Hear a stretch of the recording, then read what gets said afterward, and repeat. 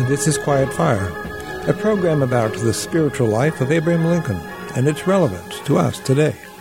Welcome. This is Duncan, Newcomer. Here's a Lincoln quote for you. The Beauty of Lincoln.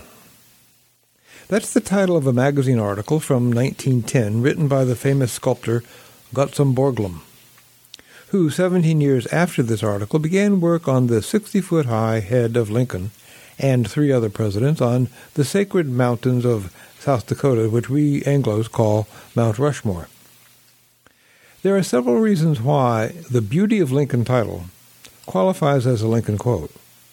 We've been talking about Borglum, this and his artistic and spiritual views on Lincoln's face these weeks, and his magazine article title here, The Beauty of Lincoln, asserts words that hardly anyone who knew Lincoln at the time or thought of him at the time would have put together. Beauty and Lincoln. After all, there was no Lincoln Memorial in 1910.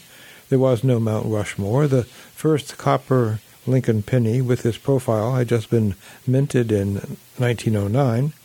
The Lincoln Memorial construction began in 1914 and Mount Rushmore in 1927. So Borglum opened up a new chapter in American culture and history, the idea of Lincoln as a man with beauty. And we are opening up the sequel, the inevitable sequel to his beauty, and that is his spirit. Now, people called Lincoln grotesque. He himself thought of himself as repellent and certainly awkward and homely. But starting with his face and ending with his spirit, you and I can begin to see that the beauty of Lincoln was truly there, and the truth of Lincoln was and is beautiful and spiritual.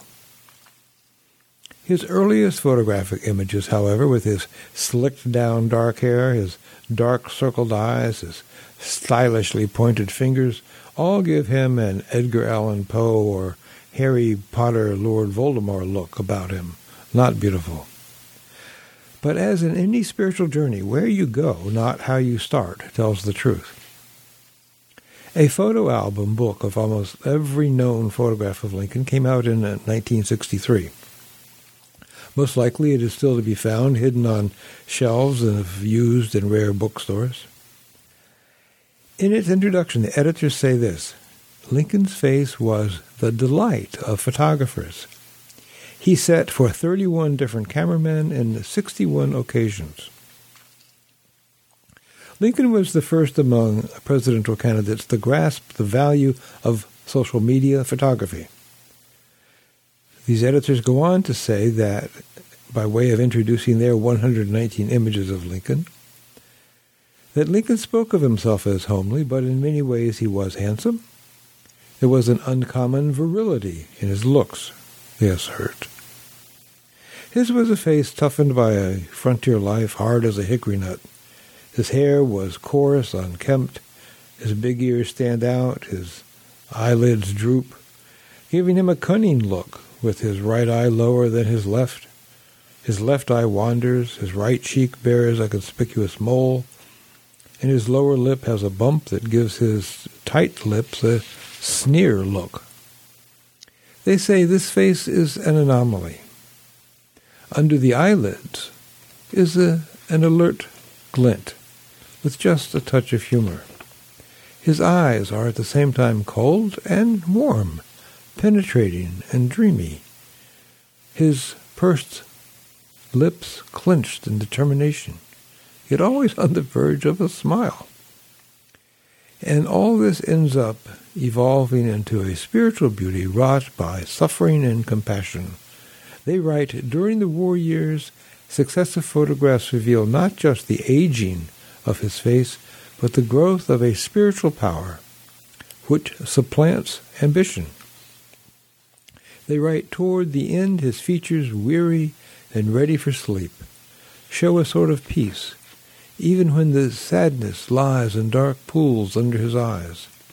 It is, they concluded, a wonderful face, a good face to look at and to study, for it has just enough mystery so that you can almost but not quite touch the man behind it. You must get into his story, writes Gustav Borglum, to follow him closely through his first years. Borglum shows us that Lincoln only appeared awkward because we and those who knew him are significantly smaller than he is, making, for example, his large gestures unusual for us, such as when he would arise from a little chair. I found, however, writes Borglum, that I must get behind his acts, must nestle into his viewpoint, follow him not as a reporter, but as one with himself. Only then are we able to be at one with Lincoln that we can know Lincoln and know that he is at one with us.